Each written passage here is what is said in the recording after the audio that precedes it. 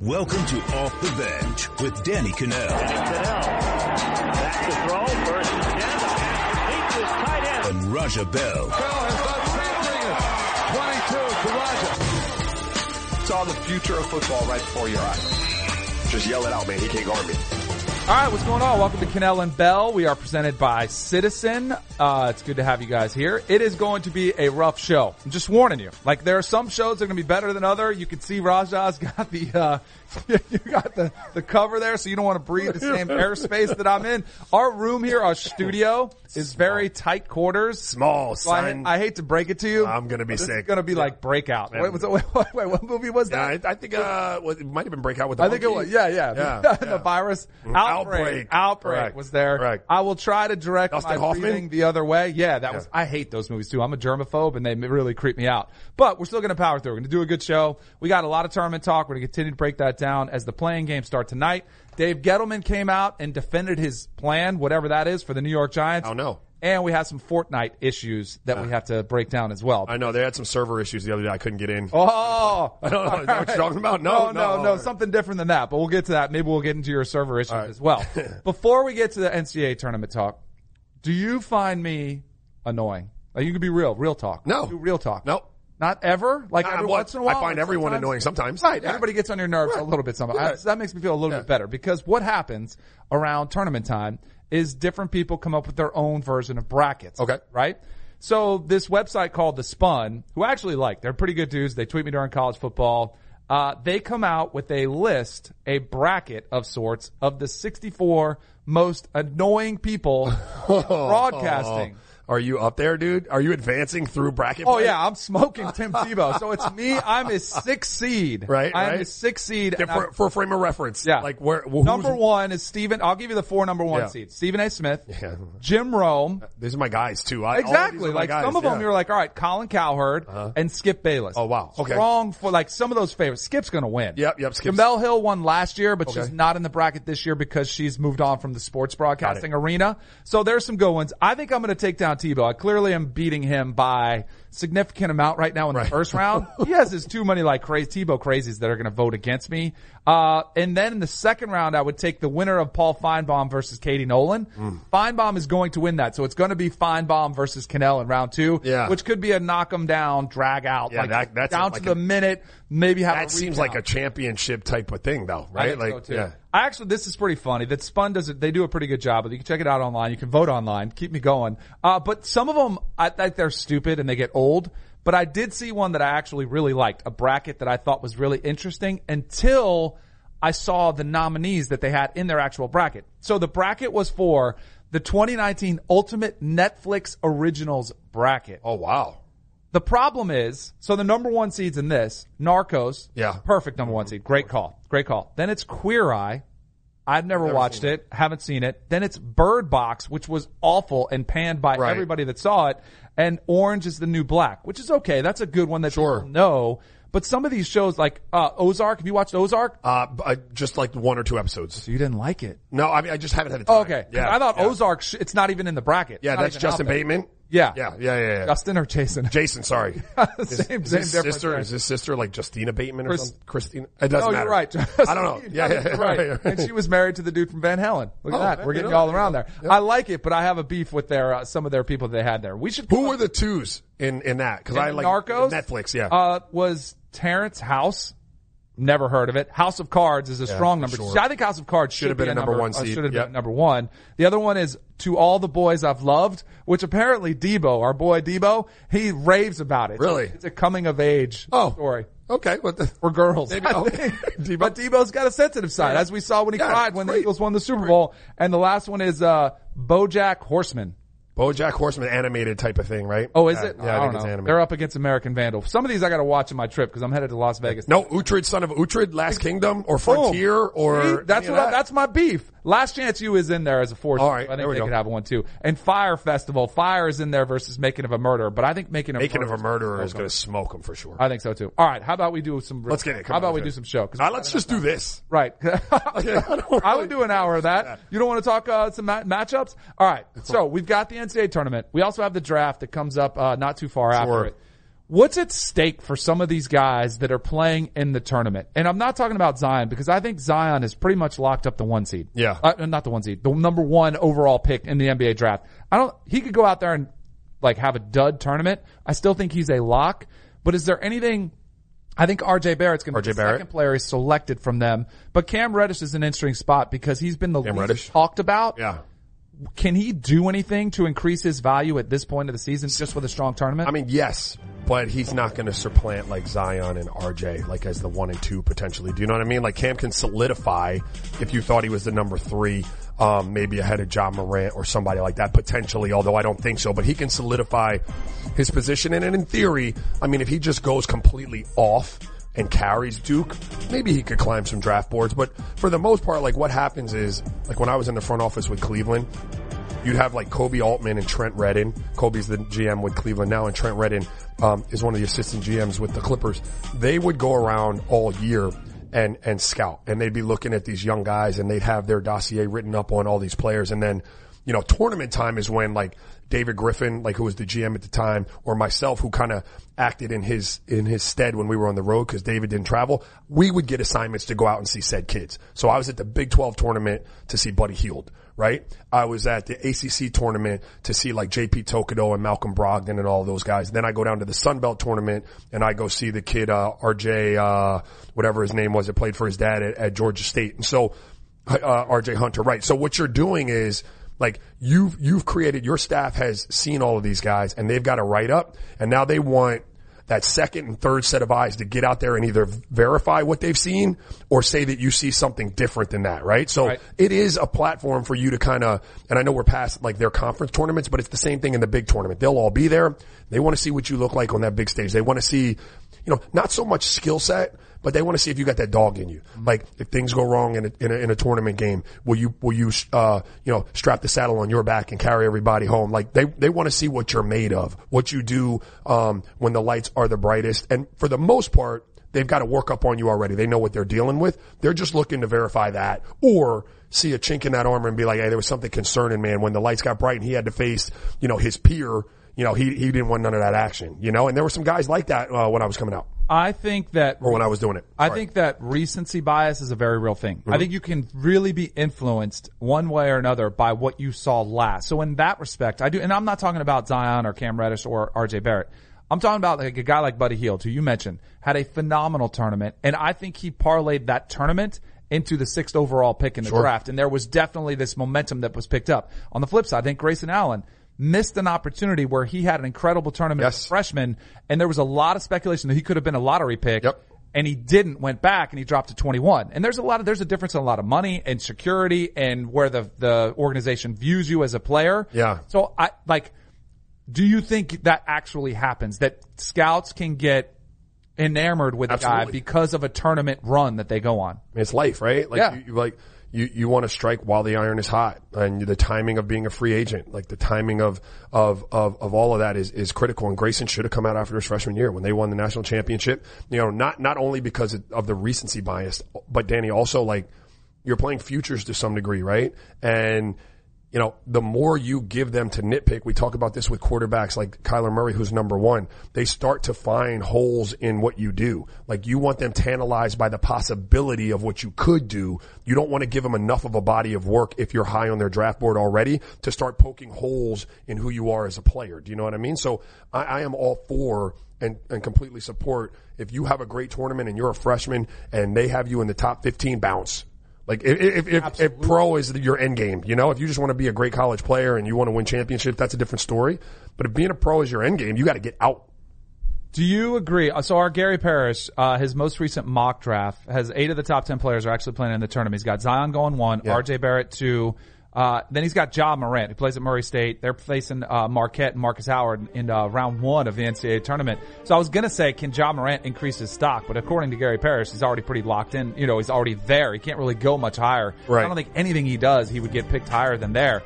But do you like Ja Morant going 3 overall? Is he that good of a player? Yeah, he is. He is a special athlete from the point guard position. He averages about 24.5 points, 10 assists, shoots 50% from the field.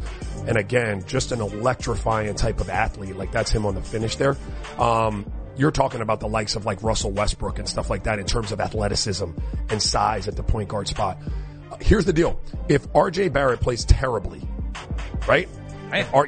You're talking about freaky stuff that he's able to do, and you pair that with an ability to pass the ball. 10 assists in college is a hard thing to do. Yeah. 24 is a hard thing to do, but 10 assists a game is a hard thing to do. If RJ should be completely consumed by the Zion show and doesn't shoot well and doesn't show up and Duke suffers this early exit and John Morant is an absolute like shining star in the tournament and advances Murray State to, let's say, the Elite Eight, you could see him maybe surpass RJ Barrett as the number 2 pick in the draft. It would have to be, again, the certain set of circumstances that have that play itself out. But you could see something like that. Zion is going number 1, though. Yeah, it's a lock. Yeah. He's got that on lockdown. I'll tell you what would be an absolute disaster for the whole tournament is if Zion and Duke do get knocked out early. Yeah, even if they get knocked out in the Sweet 16, they need to make the Final Four for college basketball, for interest, viewership, all those types of numbers, because the ratings have been up for college basketball. 5 out of the 6 highest rated games of this season featured Zion and Duke when he was playing. Even the selection show, which was pretty boring. There wasn't a lot of stuff to it. There wasn't a lot of surprise. There weren't, much controversy of who was going to be the one. The ratings for that were up. And I think it's a direct impact of Zion Williamson, because people are tuning in just to say, hey, who's Duke going to play? Correct. What's their bracket? What are they going to do? And I think it absolutely has had a major impact on them. Hey, yeah. Raja, what team, if you would pick between like the Suns, the Hawks, the Knicks, the Cavs, what team most needs someone like Zion to change their franchise? To change their franchise? The Knicks. We said it yesterday. The Knicks need relevancy. Sorry, you asked Raja. No, they do. They do. I think that him going to the Knicks is the best thing for the NBA. Like, to get a star like that in that market to, revive, the Knicks themselves. But if you're talking about a franchise that feels like they're stuck and they might need like this transcendent type of talent to come in there and change their fortunes, I think it's the Suns. Mm-hmm. I think he'll mean more to the Suns. The Knicks are always a brand. Whether you're talking about them because they stink or because they're great, you're always talking about them, right? Mm-hmm. The Suns, because of where they are in Phoenix, and they fall into this, like, they're not LA, they're West Coast, but, the Lakers are always there. I think the Suns could use him the most. Even though they got DeAndre and Devin Booker, I got it. But I think that franchise could use that kind of star. I don't know that Devin Booker or DeAndre actually wind up being that kind of star. Right. He could potentially be a star. I have my reservations, but he could potentially be a star. So probably the Suns, Coca. I think if you're Zion, you would probably most likely want to go to the Knicks just for a bunch of reasons. The Suns I would place second, and out of those top 3 picks, I would say the Cavs, if that's the order. I think the least likely landing spot you would want to go to if you're Zion for a number of reasons. One, because their squad is awful right now, but also the LeBron shadow that would loom over you. That's his team. Correct. I would not want to go there because you're going to get a lot of those comparisons anyway, not because of style of play, because people are looking for the next LeBron, just like they were looking for the next MJ, and that's LeBron obviously gets that comparison. I think it'd be the Knicks, and it's not even close. Duke currently does sit in they're the favorite from Las Vegas, 9-4. Gonzaga 9-2 favorites. Virginia 6-1. North Carolina 10-1 odds for those. We all want to win our bracket. You got to join. Our show has a bracket. You can go join on CBS Sports HQ. Look for ours. It's off the bench. You can join ours. You want to win your bracket, right? I want to win mine. Well, that's a no-brainer. Well, Sportsline can help you with office bragging rights. Last year, their optimal bracket finished in the top 5% of CBS Sports brackets and called Villanova winning it all. And this is the best part. Their upset bracket called 12 of 18 first-round upsets by double-digit seeds the past 3 years. So visit sportsline.com/brackets for the insight you need to win. Sign up for Sportsline using the promo code PLAYER, and you'll get your first month of Sportsline access for just $1. All right, welcome back, Cannell and Bell. So the New York Giants, we've all been puzzled by this team and their supposed plan for the future as they traded away your boy, Odell Beckham Jr. to the Browns. And the reports that came out. So here's my biggest beef with the Giants. Their plan looked like it was one thing last year when they said, we're going to draft Saquon Barkley. We're going to put the pieces around Eli Manning. They gave Odell Beckham this monster new contract. Even though there was some speculation at the time that they were going to potentially trade him, they brought in some offensive line help, signing Nate Solder. And they're like, all right, we're going to go with Eli. We're going to ride with him. We're going to put some talent around him. Now, some of them, and they trade away, they let Landon Collins go on the defensive side of the ball, which to me was perplexing. I thought they could have kept him at a very reasonable rate. They trade away Odell Beckham, and now you're starting to look at this team and you're like, well, what are they doing? What is the plan? Can Eli Manning win without one of the top receivers in the league? And I know they signed Golden Tate, trying to get him in there. It's just been very confusing and all over the place. But Dave Gettleman says, really and truly, quote, really and truly, you can win while you're building. So he said, we are building. So he admitted to we're building for the future, which, hopefully you are. We're building. We were 3-13 when I took over. We were 5-11 last year. There you go. Looking for improvement. 12 of those games were a touchdown or less. We're building. I don't understand why that is a question. Very honestly, it's not my responsibility to tell you guys what I'm doing. That's my job. It's not my responsibility to tell you. Trust me. We have a plan. And over time, you have to be patient. The most interesting quote to me was what he said about Eli Manning. This narrative that Eli is overpaid and can't play is a crock. I'm telling you. So at the end of the day, you have to say Gettleman is out of his mind or he knows what he's talking about when he evaluates players. That is really what it is. That is really where it's at, and I'm okay if you disagree with me. That is fine. Gettleman is in his second year as GM. Before that, he was the Panthers GM from 2013 to 2016. I have a few thoughts on this. Do you feel any better about the Giants' plan? Here. Dave Gettleman, find me another GM that doesn't think Eli is overpaid and can't play. No, I mean, look, can he still throw the football in an NFL? Yeah, no one's debating that. But is he good enough to be starting for a team that's trying to win games at this point? That's very debatable. And there are probably not a whole lot of GMs. Bad teams, sure. And if you're saying you have a plan in place, and Eli is a part of that plan just to hold the place for the next young gun, I'll co-sign on some of that. But don't try to sell me that Eli is still a viable quarterback in the NFL. I do not believe that. I don't know a whole lot of other people who believe that. And here's my problem with part of what he said. I agree with you, and I say this about the media all the time, even though I am a member of the media. As a player or someone in the front office, I really don't owe you any explanation. I don't have to explain myself to you. Only person I have to explain myself to is my boss. Right. As long as he believes in what I'm doing and he sees the fruits of my labor, we're straight. I don't care what you say. I'm cool with you on that, Mr. Gettleman.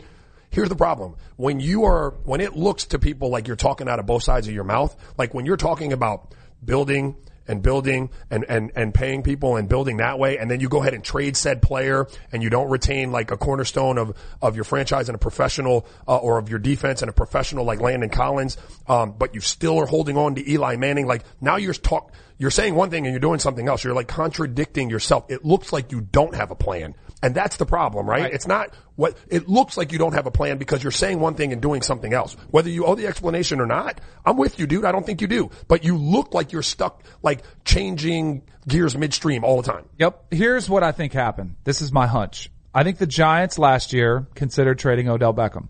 And then I think they said, you know what? Top receiver, we didn't get the offer we wanted, so we're going to stick with him. And then you know what happened? I think the Giants got burned by Odell Beckham. Remember when he did the interview with Josina Anderson on ESPN and Lil Wayne was there and he was talking about the play calling, questioned Eli Manning, and that was after he had just been paid. Yep. I have a hunch that the Giants front office and ownership were like, I can't believe this guy just did this to us. He was traded then? I think so. Yeah. I think that was the minute they were done with him. Right. And then the season unfolded the way it did, and it didn't go the way they wanted. And so they were kind of like, all right, well, if we have any opportunity to move this side, not the best. See, here's what makes no sense is that by all indications, the Giants had floated out there, we are willing to trade Odell Beckham, but it has to be an offer that blows us away. Jabril Peppers and a third and a fifth are not blowing you away. That's where I think that this was pretty obvious that what really went down, and that's why I think it doesn't make sense for them to do that. Now, granted, they had a spot to fit because Landon Collins moved on. They needed a safety, and Peter King wrote an article that was really interesting because it talked about the trade and how much Gettleman loved Jabril Peppers. Right. But he also... They actually called Buffalo, and they were trying to get, because Buffalo, remember the Antonio Brown trade fell through? Mm-hmm. So they're like, hey, if they're looking for a top flight receiver, let's call them. It was the only other team they called, and they said they were trying to get 2 1s from Buffalo, which makes a lot of sense. If you would have got 2 1s. That's a different ballgame. Exactly. That changes the whole scope of the conversation. But because the compensation that they received back was so bad, it makes me wonder, like, what really is going on? I think there's some, we were done with Odell. We just want to get rid of him. But now, what are you going to do? Because Eli Manning, I think what's interesting, if Eli was cut, just cut from the Giants, I wonder how many teams would be out there lined up to pay him the type of money the Giants are paying. Nobody. There would be a lot of teams that would say, you know what, with the Dolphins, they would probably sign. They just signed Ryan Fitzpatrick. Probably wouldn't have been that much more money than they gave Ryan Fitzpatrick. Right. They say, you know, we'll take a couple years of Eli at a reasonable rate. The Giants are still paying him, pretty good money, and they're still believing that he's going to take them to the promised land. That's what I don't believe to be true. And again, I don't know that they believe that to be true. And here's the deal, dude. Don't come out and try to sell the public a 6 for a 9. Do you know what I'm saying? Don't do that. Right. Like, you know damn well he's not worth what he's getting paid right now. Everyone knows that. Right. So you can come out and say, I don't owe you an explanation. We have a plan. Watch it unfold. Give it some time. Okay, dude. Like, you did win 2 more games than you did last year. If you go, that's a hard sell though. From 3-13 to 5. That's you go 7-9 this year. You go 9-7 the following year. You go 11-5 the following year. God bless you. Right. But don't come out there and tell me that Eli Manning is the player that he was and he deserves the money he's getting. Now you lose me. Now you lose people because now you're lying. And so I do think the one thing I would say is that it is too early to say this has been a failure. Trading away Odell Beckham was a big mistake. They didn't get a return. Let's see how Jabril Peppers plays out. Let's see what they draft with the picks that they got from them. But overall, when you look at Khalil Mack, who the Raiders traded to the Bears, they got 2 1s. You know, like that was the going rate for a top tier defensive pass rusher. You would think it would translate to the other side of the ball too. And that's where I'm just kind of perplexed. Universally, that deal was the winner in that deal was Cleveland. I've yet to see one person who knows football get up there and say, man, the Giants really got over on the Cleveland Browns. No. Not one person has said that. Until now, let's see if Odell goes into Cleveland and he acts like a diva and he's tearing yeah, well, yeah, then you're hey, sure. great trade for the Giants. For sure. But of course, that remains to be seen. We have some breaking news out of Major League Baseball. Ooh. Man, I should have played baseball about this because we just saw some record-breaking contracts. We saw Manny Machado sign with the Padres. We saw Bryce Harper sign with the Phillies. We were like, whoa, look at that type of money, $330 Mike Trout, who is the best player in baseball, the best position player in baseball, is finalizing a deal with the Angels for 12 years, $430 million. That is $100 million more than Bryce Harper got with the Phillies. Ooh. This is funny money. It really is. I don't even know what to say about that. Silly money. I don't even know what are you going to say? Good for you, Mike Trout. He's 27 years old. 27. He's won the American MVP twice. He's finished second 4 times. This year, the contract averages $36 million a year. It tops Zach Greinke's previous record average of $34 million a year with Arizona Diamondbacks. It's 30% larger than the $330 million deal that Bryce Harper got. This is bonkers. I just texted my son to try out for the baseball. Exactly. Get him out of football. Get Football too. Like Kyler Murray. Maybe he starts thinking about this too. The only part that's kind of a bummer for me with this is the Angels haven't been good with Mike Trout. We haven't got to see him make any postseason run. I wonder what the Angels can do for him. Because I was hoping at one point in his career that maybe they would trade him away, get him on a contender, see him actually having a chance to play. Because that's the biggest concern for me, is that Mike Trout his entire career just doesn't get that part. Now we'll see what the Angels are talking about plans with the Giants. We'll have to see what plans they get. How mad are Yankees fans right now that they just missed out on Bryce Harper and Mike Trout? They're bummed. They're absolutely, because they feel like, hey, we're that organization that can pay. We'll pay anybody. Yeah. But the Yankees made it pretty clear they weren't going to overpay for anybody.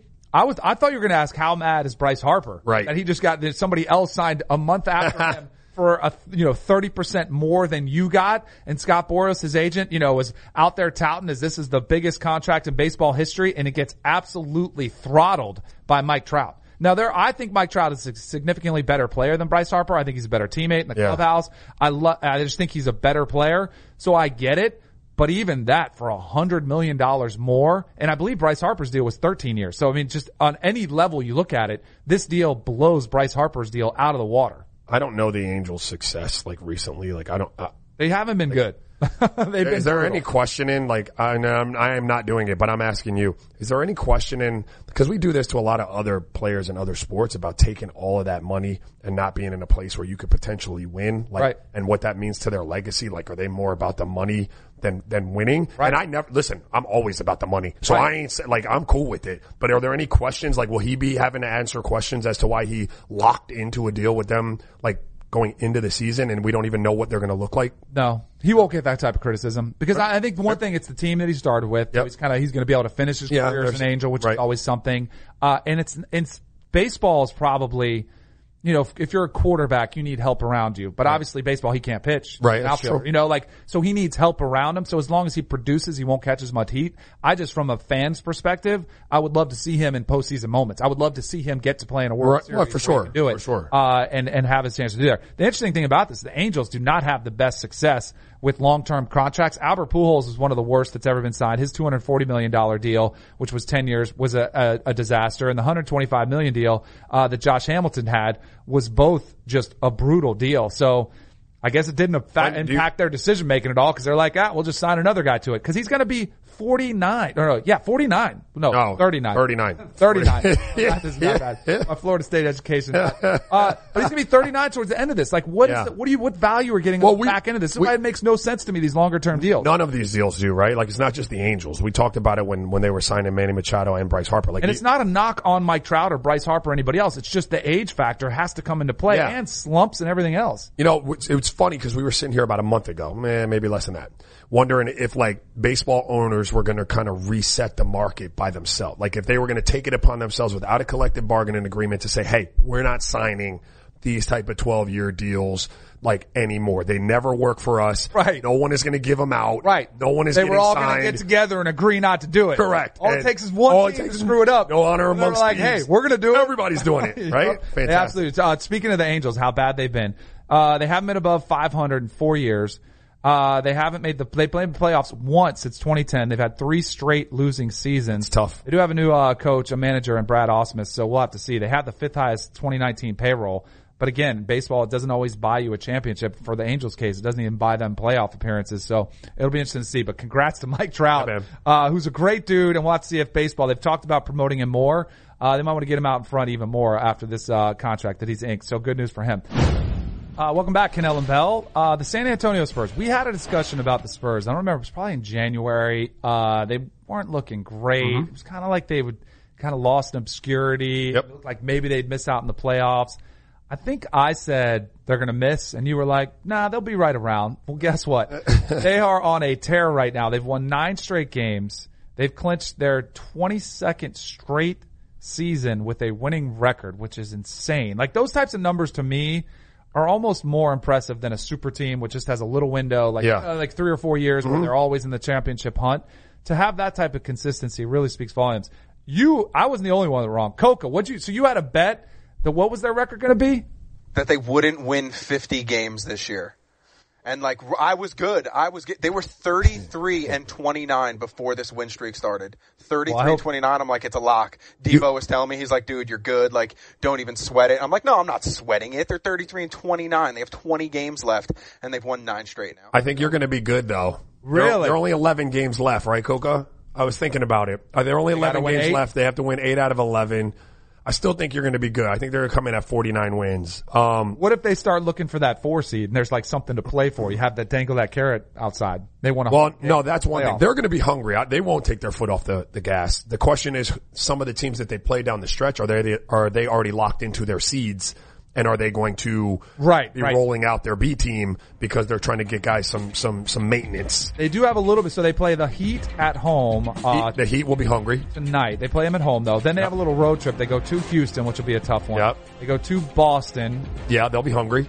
To Charlotte should win. Cleveland at home should win. Yeah. Sacramento, a good game. They get Atlanta at home, at Denver, at Washington, Cleveland, Dallas. Now there's some games in there that they will lose that you don't think they will lose. Of course. And I do think that they will come up around 49. So I think Coca's safe. Here's the deal. Before this streak, they were as low as 23rd in the NBA in terms of defensive efficiency. Over this streak of 9 games, they are the number 1 team in the league, hands down, in terms of defensive efficiency. And it's so crazy because all they show you are highlights. That's all they show you, right? Yeah. Offensive basketball. Yep. Skills trainers, offensive basketball. The old adage, what really wins is defense. All of these super teams with all of this fantastic offense, they don't win because of the offense. They win because they pair it with a top 5 defense. right? Like, yeah, you could go out there and shoot all the threes you want, but if you can't stop the other team from doing it, you're in a real precarious situation down the stretch. If he makes a three, you lose the game. Like, defense is what it's all about in basketball. Now, you pair that with really good offense, you got something working. But if you will sit down and defend, especially over the course of 82 games, like when guys are kind of coming in there, like, let's face it, they're not always like giving you their A effort. If you'll sit down and play harder than somebody and defend, you can rack up a lot of wins in the NBA. Which is what they've done. Steve Kerr, who beat the Spurs the last time they played, the Warriors did by 39 points after the game. He said, that's the hottest team in the league and obviously very well coached. They were executing. I thought they out-executed us, out-coached us. They deserve to win. To your point about defense, even this super team, which is filled with offensive talent, they're always in the top 5 of defensive efficiency ratings or whatever. Like, they're always really good defensively. I think the recent years they've been laxing a little bit in the regular season, and then they amp it up and they start playing a little bit more defense in the postseason. LeBron James, when he was on the Miami Heat, that was one thing that Spoelstra and Pat Riley really instilled in him, was you got to play defense on that side of the court too. So absolutely, pretty good point by you.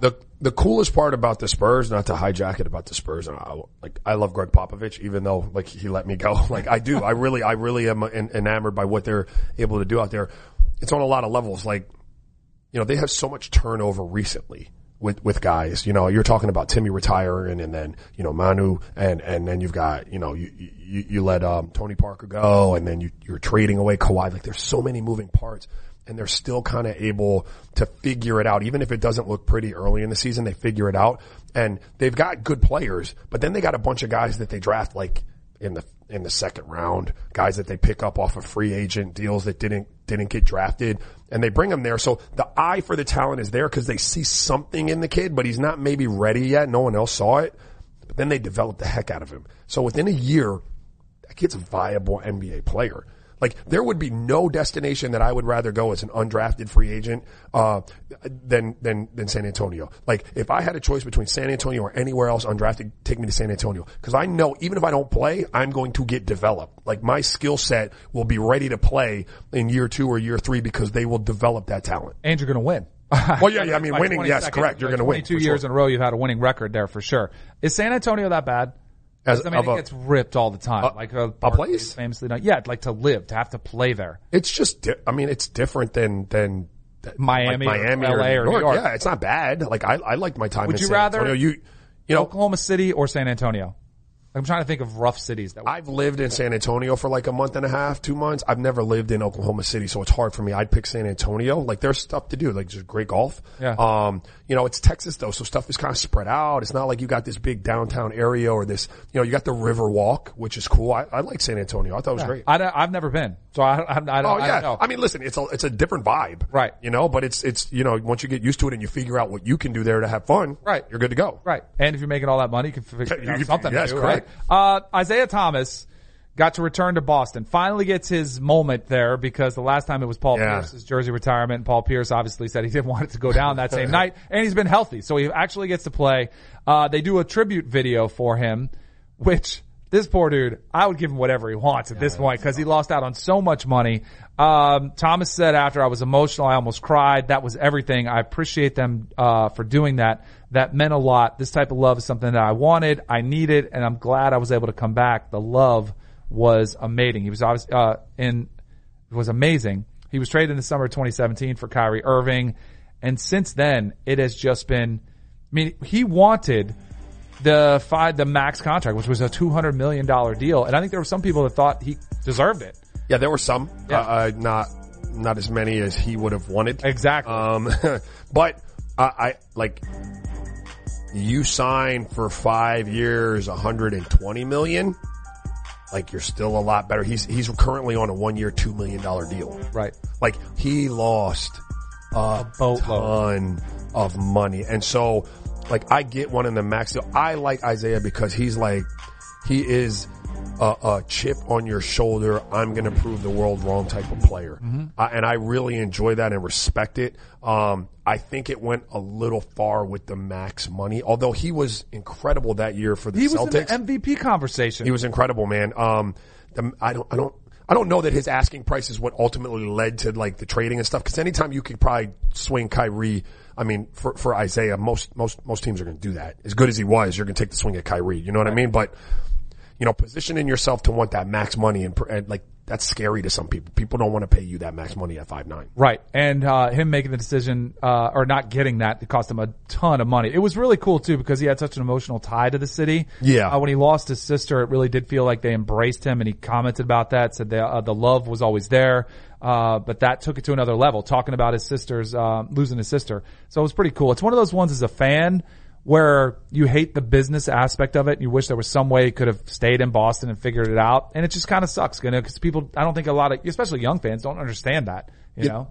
Sometimes it's a harsh business. Sometimes as a player, what happened? So it happened recently on our show with the whole Utah thing, right? And you guys read me some of the replies from people in Utah. Yeah. That actually meant a lot to me, right? Because you live in a community like you're Isaiah and you pour your heart out, not just on the court, but like you do stuff in the community. Like you try to be a great citizen and add value to the community. And then inevitably, usually things kind of go sideways, business wise with the club, and people have to move on and the club has to keep getting better and younger, and you get older and things kind of fall apart and deteriorate. And as a player, you kind of feel like everybody turns their back on you or they don't like you. It's like human nature, right? Like the organization did. So maybe and it hurts because I had a great time in that place. And I know Isaiah feels the same way. Man, we had a great run. I did so many cool things in Boston. It was like they were like family for me. Like now everybody turns their back on you. And for him to go home or go back to Boston and have people really support him and show him that, look, yeah, even though it didn't work out with the Celtics, dude, we still love you. Like that had to mean the world to him. And it kind of meant a lot to me to hear that the Utah fans, like, at the end of the day, don't feel the way I thought they felt about me. Do you know what I mean? Yep. Do we clip that for Utah? We've been clipping them off and just sending them to like the state of Utah. Their, no, but it is tourism stuff. It is because you don't know, right? Like you feel like, man, like it got sideways. They must hate me, you know? And I'm sure he felt like that. But it was cool for him to see him last night because that's tragic. Like mine can't even compare to his. That was tragic for him. Welcome back to Cannell and Bell. In case you haven't heard, there's breaking news out of Major League Baseball. As Mike Trout is finalizing a $430 million extension with the Los Angeles Angels, which is 30% more, $100 million more than Bryce Harper just got with the Phillies. Significantly more than Manny Machado got with the Padres. So baseball just keeps on spending that funny money. Again, every one of these deals, I ask the same question. It's not an indictment on the player themselves. In 12 years, in 6 years, will the Angels, Padres, or Phillies say that was money well spent? Nope. And I have a hard time believing that they will. We'll see. Maybe they translate it different ways. I would want, if I'm spending that type of money, I'm expecting a World Series. The answer is no. All right. Is one World Series worth that? Maybe. Well, especially like for the Padres or Angels who have been totally irrelevant. It might be worth it for one. Yeah, because then it would boost up ticket sales. Right. You get all of a sudden you become relevant in baseball. Those teams have been just flailing around. So I do think for them it would mean the world if they could turn it around. But let's see if that happens. Speaking of the Phillies, who Bryce Harper just signed with his new deal, there was an issue at the end of last season. So the Phillies had lost their 9th consecutive game towards the end of last September. They have a veteran, first baseman Carlos Santana, and he felt like he needed to send a message to the clubhouse. You know why? Because he realized that some players, he said, this is Carlos Santana's quote. The saxophonist? No. Oh. Wait, isn't he a guitarist? Is he a guitarist? I'll have to get our thing. It's a guitarist. Played by Carlos Santana. He's not a violin. He's a guitarist. He's a guitarist. He's a saxophonist. Okay, good. So Carlos Santana said, I see a couple players, and I don't want to say names. Yeah, don't say them. They play video games during the game. During the game. So in baseball, it's pretty commonplace for guys because your dugout is connected to the clubhouse, right? So you can go in the clubhouse, you might get a snack. If you're not playing in the game, you can go use the bathroom, Mariano Rivera famously would take naps in the clubhouse before it was time to close. Okay. So it's kind of a relaxed atmosphere in the clubhouse. Right. But obviously you don't want it so relaxed where dudes are spending multiple innings because Fortnite's not a quick game. It's not like you're getting a quick game in. No. They're in there if you're any good. Playing Fortnite right. while the game is going on. And they might have been pitchers or position players who weren't playing, but to me, that is disrespectful for the dudes that are out there trying to win a game. Yeah. So Carlos Santana said he came in there and he said, I'm angry because I want to make it good. He wants to make it right. So he comes in there with a bat, smashes the TVs and the video games and says, we can't have this anymore.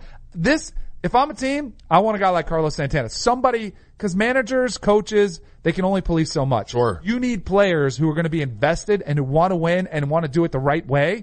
I want a guy like Carlos Santana in my clubhouse. Yeah, absolutely, dude. That's disrespectful. Like, we talk about like LeBron having a conversation with Tyson Chandler and wondering if he's all in when the teams he's not in the game and there's a timeout. You're talking about playing Fortnite?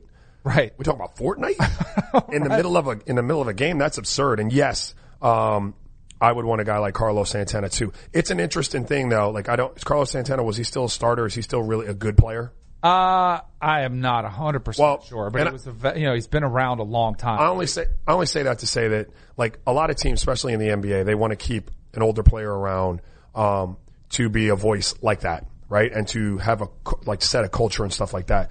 And it's difficult sometimes if that guy isn't producing anymore. He's not part of the rotation. He's not a guy that can go out and back up the talk. Mm-hmm. Because to some of those young guys, then it just becomes talk.